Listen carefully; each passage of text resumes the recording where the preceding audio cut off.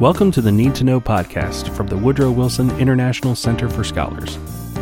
I'm your host, Aaron Jones, bringing you the best nonpartisan information that you need to know.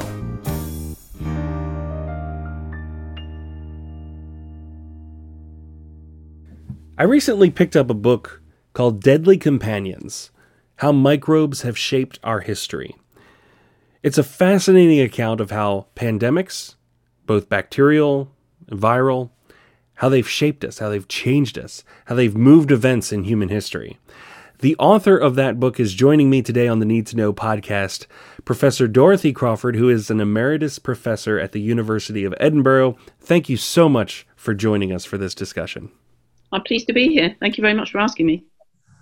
One thing that I loved about your book is that it really provided this historical context to pandemics. Pandemics are something that the human race has had to deal with since really the beginning of the human race. And so we live in a generation where we have never had to deal with a pandemic that has really shaped and changed how we think and how we act day to day. So go back in time and tell us a little bit about how these pandemics have really shaped us and changed our history. Well, I just want to pick you up on that because they haven't been with us since the beginning of time. Because before we developed agriculture, when the human race were hunter-gatherers, they really, as far as infectious diseases were concerned, didn't have much problems because they were moving on all the time. They were small bands of people, and they weren't in close contact with animals, apart from killing and eating them. They didn't have epidemics or pandemics. And these really started about 10,000 years ago when people settled down into an agricultural style of living and lived closer together and in larger groups and and also in close contact with animals. So it just turned out that in the old world, the animals that they domesticated were carrying viruses which would actually infect humans. So every now and then, a virus or a microbe would jump to humans, cause a small outbreak, and then probably go away because there was no one else to pass it to. But as the groups got bigger and towns developed and that, then these microbes found that they could move from one group to another and eventually sustain themselves within the human race and not have to jump from the animal every time. So, for example, smallpox, which was one of the worst infections before vaccination came in, jumped originally from camels, we think. The DNA tells us that it's most commonly related to camel pox. And so originally it would have jumped, caused an outbreak, gone away, jumped again, caused another outbreak. And eventually, when there were enough people living in close contact, the virus found that it could actually circulate continuously in the human population, and it then began to diverge from the camel virus.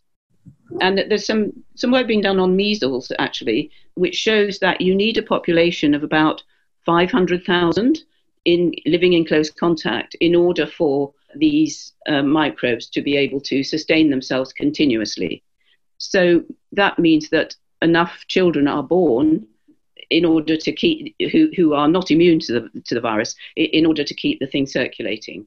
And of course, as trade links got more widespread and towns and cities grew up, these so-called crowd diseases just got worse and worse. So I'm talking about smallpox, measles, whooping cough, the flu, and all the other ones that we call childhood diseases or crowd diseases. And to be honest, it really wasn't until, first of all, the invention of vaccines by Edward Jenner, and that was in the late 18th century. And after that, the discovery of antibiotics, that anything really changed very much.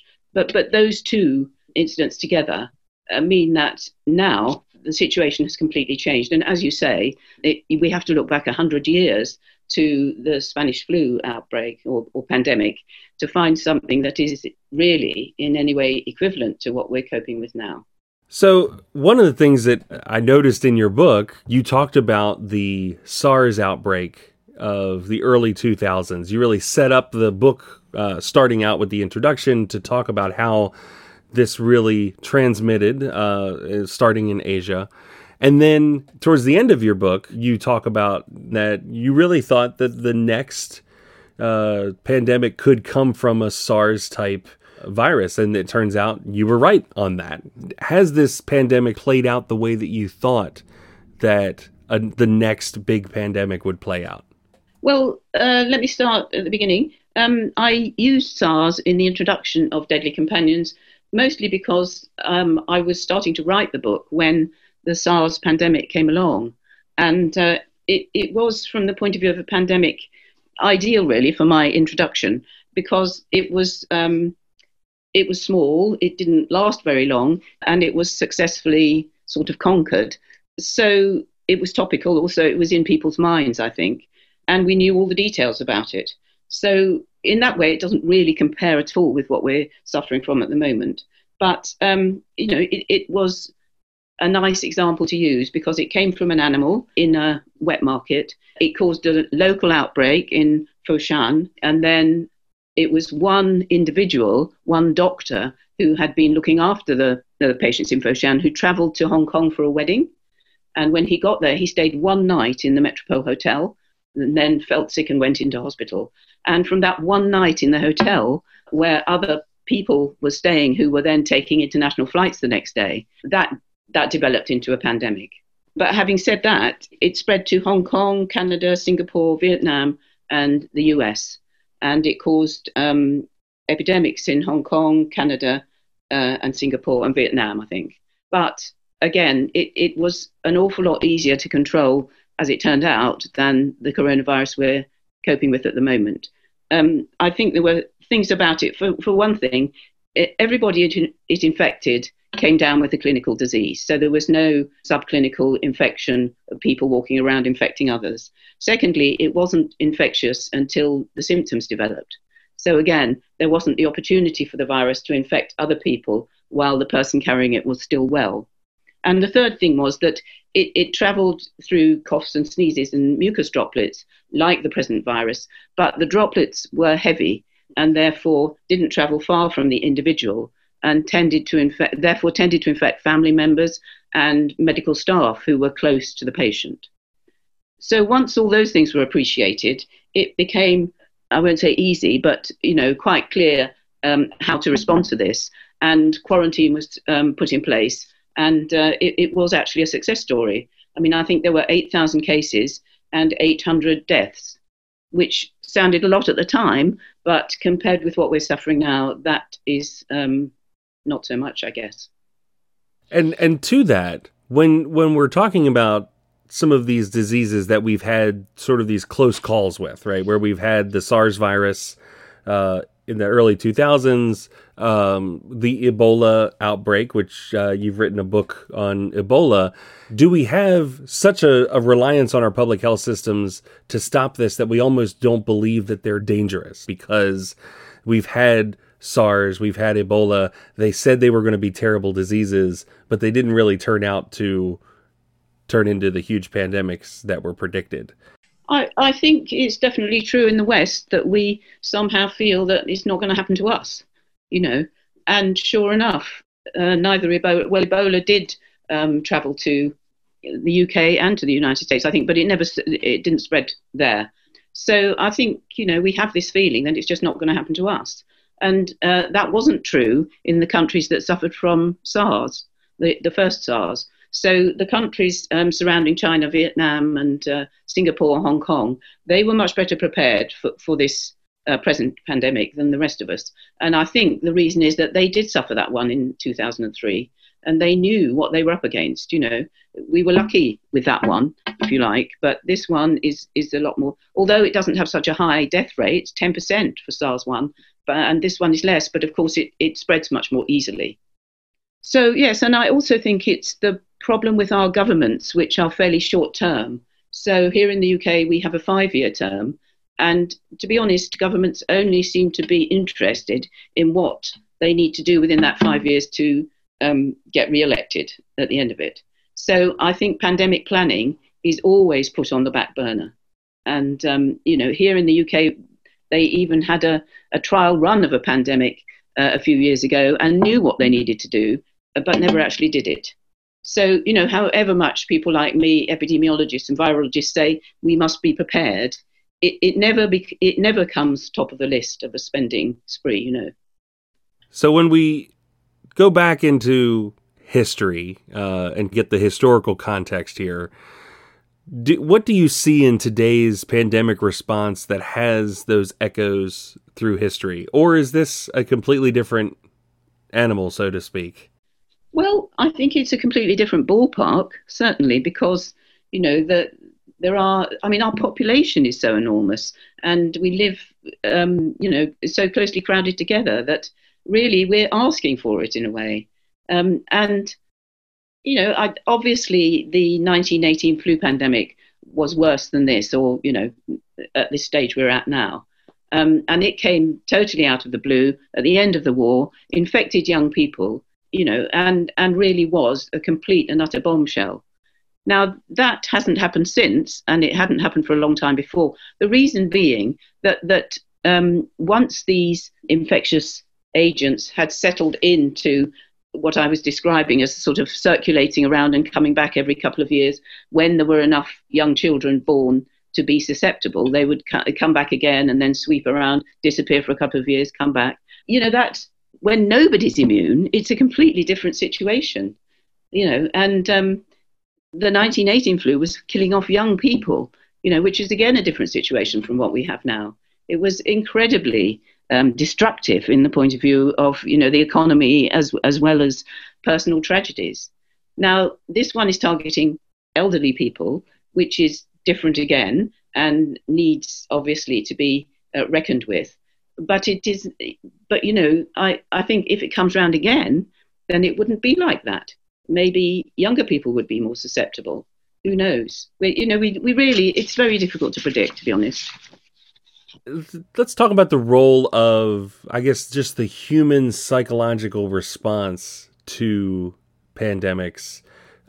It seems to me, certainly we hear a lot about fake news and, how social media sort of propagates story after story. But this is not new. We've seen, a resort to conspiracy theory throughout history. How has that gone in previous pandemics? It's, to be honest, it's not often recorded, although it is true that in the past they've been put down to, a displeased god or something like that. In fact, in India, they have a god specifically for smallpox, who they had to appease if smallpox came around. So there's that side of it. There's also the fact that, there was all sorts of quackery going on. So people relied on herbal remedies and, doctors actually knew nothing and could do nothing. But even so, they managed to charge fees for whatever they did do. And of course, that's all changed. As I said, the first thing was vaccines, which was absolutely, perhaps the most amazing invention in the whole of history, to be able to stop these things or prevent them. That's what it does. It prevents these infectious diseases. Must have been absolutely amazing at the time. And I know that in Jenner's time, the church, on the whole, were very much against such a thing because they thought it was going against God's will to prevent a pandemic or an epidemic. And then, as I say, of course, the discovery of antibiotics has really meant that we can treat the bacterial infections if they come along, but we still don't have such a thing for viruses. So most of the pandemics these days are therefore viruses because we don't have the equipment to stop them just like that. And throughout history, one thing I thought was really great about Deadly Companions is this context of history, which people who know me know that I love putting things in context. Tell us about some of these areas where some of these areas in history where pandemics changed history. You mentioned smallpox, and of course, you go into some detail in your book about European contact in the Americas and how that affected labor within the continents. Talk about that just a little bit as we wrap up. Well, that, like you, I think that is the most incredible example of just how potent these agents are. Because, as we all know, Columbus traveled from Europe to America, landed in Hispaniola, and was followed within a fairly short time by many Europeans traveling to the Americas to exploit, basically, the sugarcane growing and the cheap labor.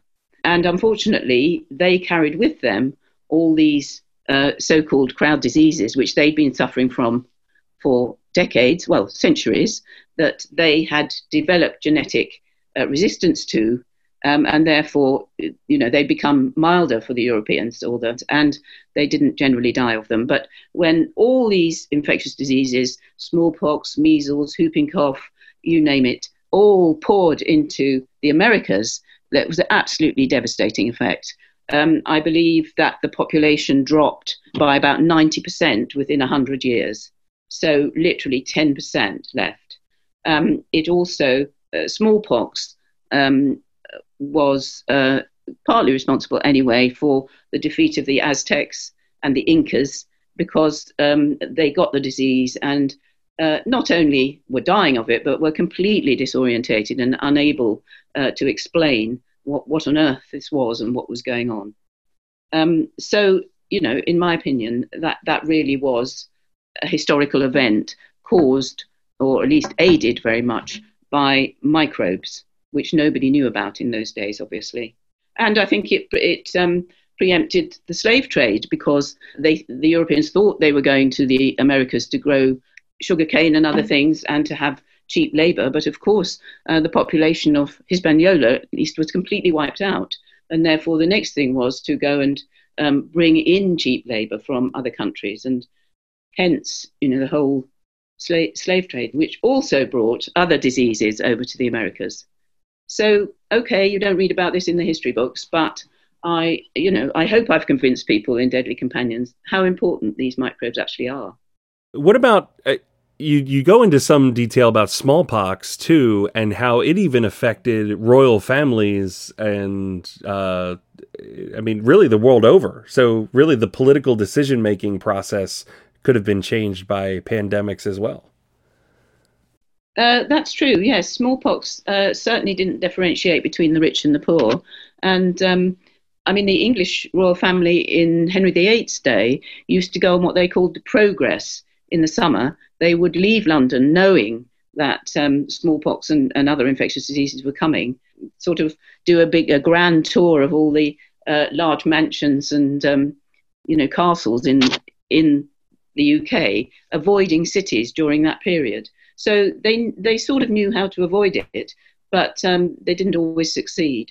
So I think the example I use is the Stuarts in British history, which was completely wiped out by smallpox in the end, with one generation after another getting it and the heir dying of it. And it also happened in other places, the Swedish royal family, and all over the place, as were the general population by smallpox, until, of course, Jenner produced his vaccine. So, as I say, that is one of the landmarks in infectious disease history. Well, it is a fascinating topic. I really appreciate the research that you did on this to give us this historical context. So to our listeners, pick up the book Deadly Companions, How Microbes Have Shaped Our History. Professor Crawford also has another book, which is Ebola, Profile of a Killer Virus. She's written numerous articles. There's a couple of other books out there as well. But this has, I think, been a fascinating discussion, and I really appreciate that you're out there giving this historical context to this. Well, thank you very much. I've enjoyed it.